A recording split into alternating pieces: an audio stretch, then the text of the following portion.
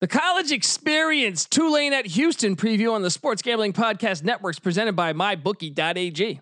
Winning season continues at MyBookie, and they're now offering a free $20 bet with the promo code SGP20.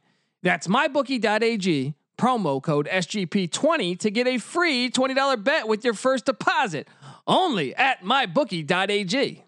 We're also brought to you by Thrive Fantasy. Thrive Fantasy is a new daily fantasy sports app built specifically for player props. Download the app in the App Store and use the promo code SGP for an instant deposit match up to $50. That's thrivefantasy.com, promo code SGP. Sign up and prop up today. We're also brought to you by Ace Per Head. Ace is the leader in pay-per-head providers, and they make it super easy for you to start your own sports book. Plus, Ace is offering up to 6 weeks free over at aceperhead.com/SGP. That's aceperhead.com/SGP.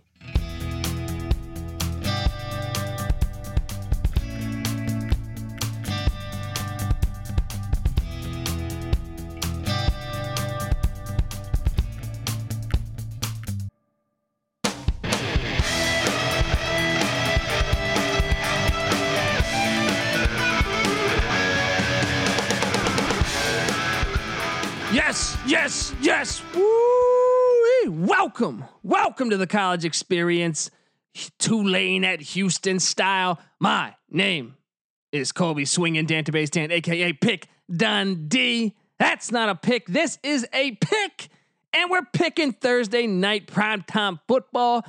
Tulane at Houston. A year ago, this was one of my locks, and I lucked the fuck up because Tulane. Well, actually, I lucked up in the outright win.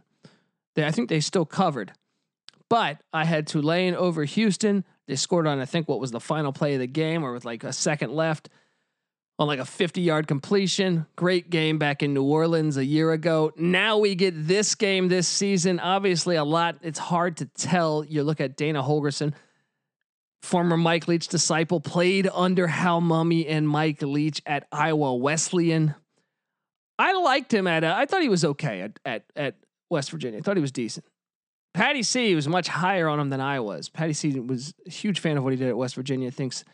Loved the hire at Houston. I thought it was decent, but they gave him a lot of money, and I think potentially there could have been other options. But hey, I like Dana. I hope he succeeds.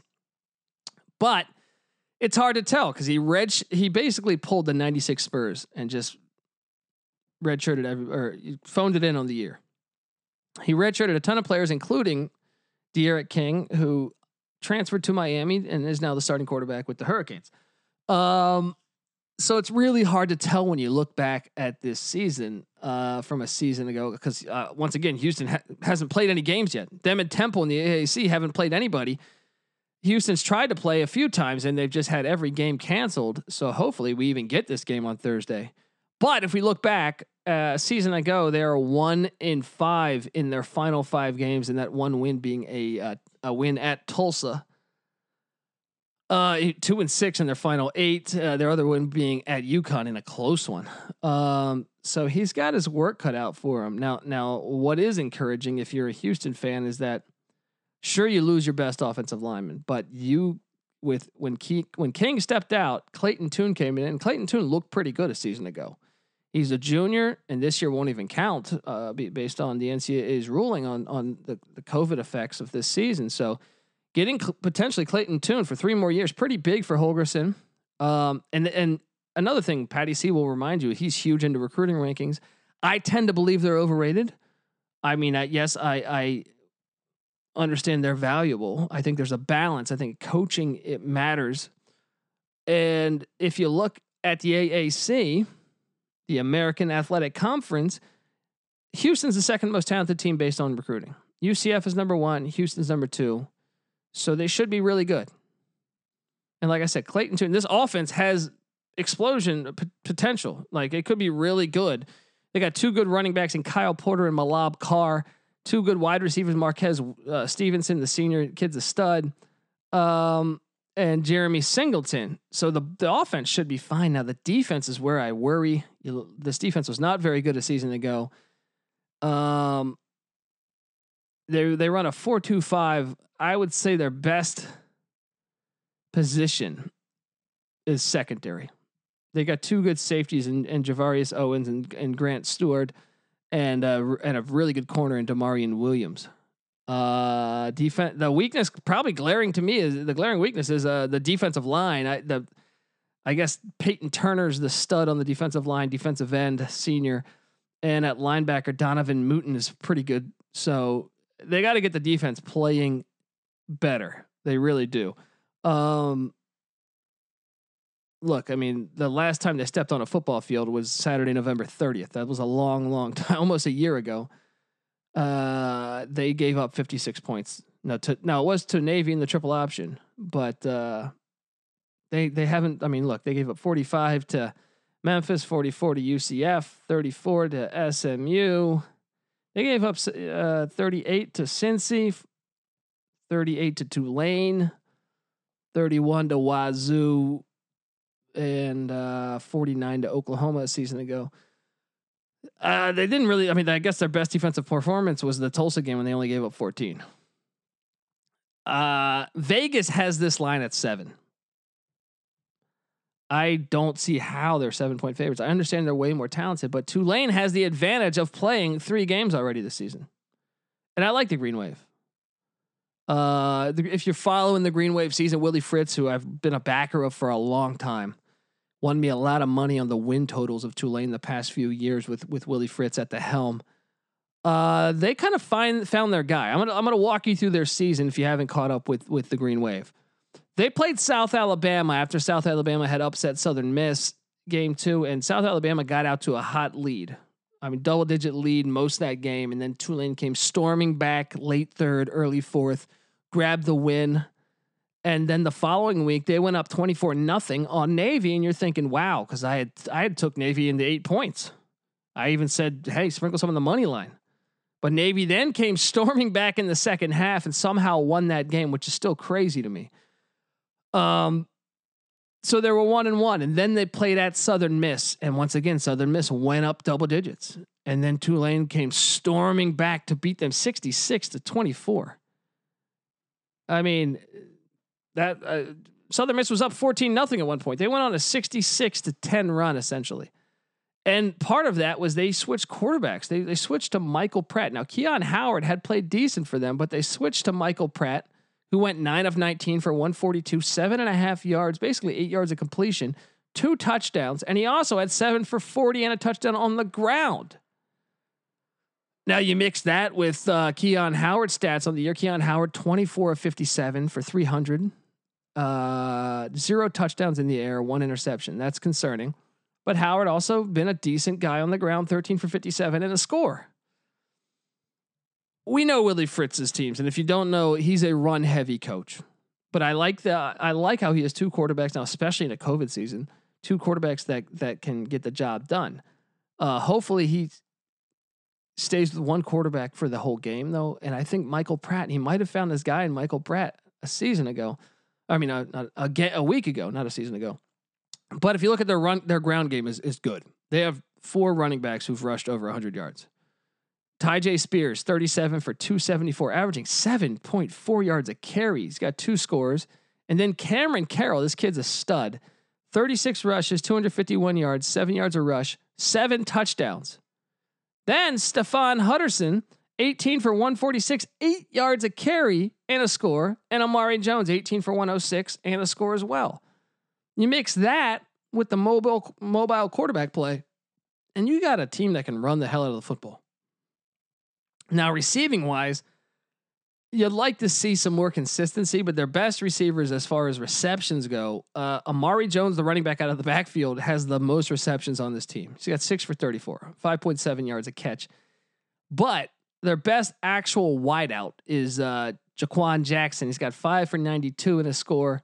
They also have Fat Watts, who's got 5 for 48, and Deuce Watts as well. They have 2 Watts, perhaps the Watts brothers. And underrated factor is the tight ends. They use the tight ends well. Tyreek James, 3 for 61. Christian Daniels, 2 for 35. They get them into things. They block play action.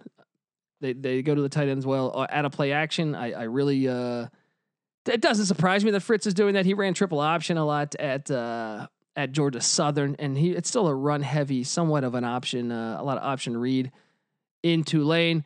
The kicking wise, their kicker's 13 of 14 on extra points. That's concerning. He's missed one extra point. 2 for 3 on field goals. Long of 41 on the season. That's pretty decent. Defensively, you look at this team, and I like this defense. They got great linebacker play. Marvin Moody, Nick Anderson, and Dorian Williams lead the team in total tackles with 24 for Marvin Moody, 20 for Anderson, 19 for Dorian Williams. They also can get to the quarterback. Check out the defensive lineman. If you watch this defense, I like this D line. Patrick Johnson's got 4 sacks on the season. Cameron Sample has 3 sacks, and their stud nose tackle Jeffrey Johnson 1 sack.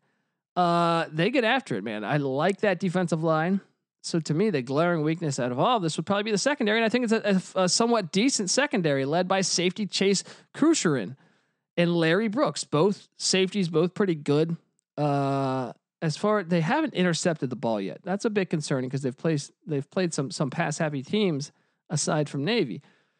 I think 7 points is way too much. I think the fact that yes, Houston's way more talented from a recruiting point of view. I trust Fritz. I trust this offense. Look, they've played 3 games. That's an advantage to a team that's played 0, I would think, unless they have COVID or something. So I say take the green wave in the points, and I even say sprinkle some on the money line because the physicality of this Tulane team could be, a factor when facing Houston, despite Houston's talent advantage. So I say take the green wave and the points. Let's go, Willie Fritz. All right, this is the college experience, guys. And if you're a first-time listener, we handicap every single Division I college football and college basketball game. Every single one, we handicap. Every single Division I. We put them up on sportsgamblingpodcast.com. Me, Patty C, NC Nick, 2 other co-hosts that could get on the show with me. This is a solo episode, but yes, we handicap every single one. We lock. We put an asterisk next to our locks. All of our picks is on a spreadsheet at sportsgamblingpodcast.com. Check them out. They have great stuff going on over there as well. And if you could give us a 5-star review, we'd really appreciate it. You'll get more previews for every game the more reviews you write, essentially, because sponsors look at our reviews. They say, hey, people like these idiots. Let's give them some money. And then voila, we give you more content. That's pretty much how it works. So if you can find the college experience, we're available on all platforms. We'd appreciate that 5-star review. If you take a screenshot of the 5-star review, send me the screenshot and I will get you a t-shirt. So please, Merch Monday. We do Merch Monday. I'm available on Twitter at TheColbyD. So if you want to tweet me there. Patty C's on Twitter at PattyC831. NC Nick is on Twitter at NC_Nick.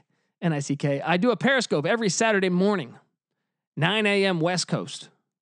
I'm sorry, 8 a.m. West Coast, 11 a.m. East Coast, where we go through all the games, handicap and what games we like, the line movement, DFS roster for your DraftKings college football lineup. So please tune in.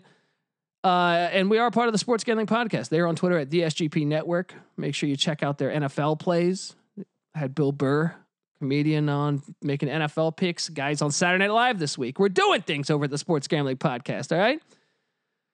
All right. This is the college experience, Tulane at Houston style. You better start thinking about yours. And we out.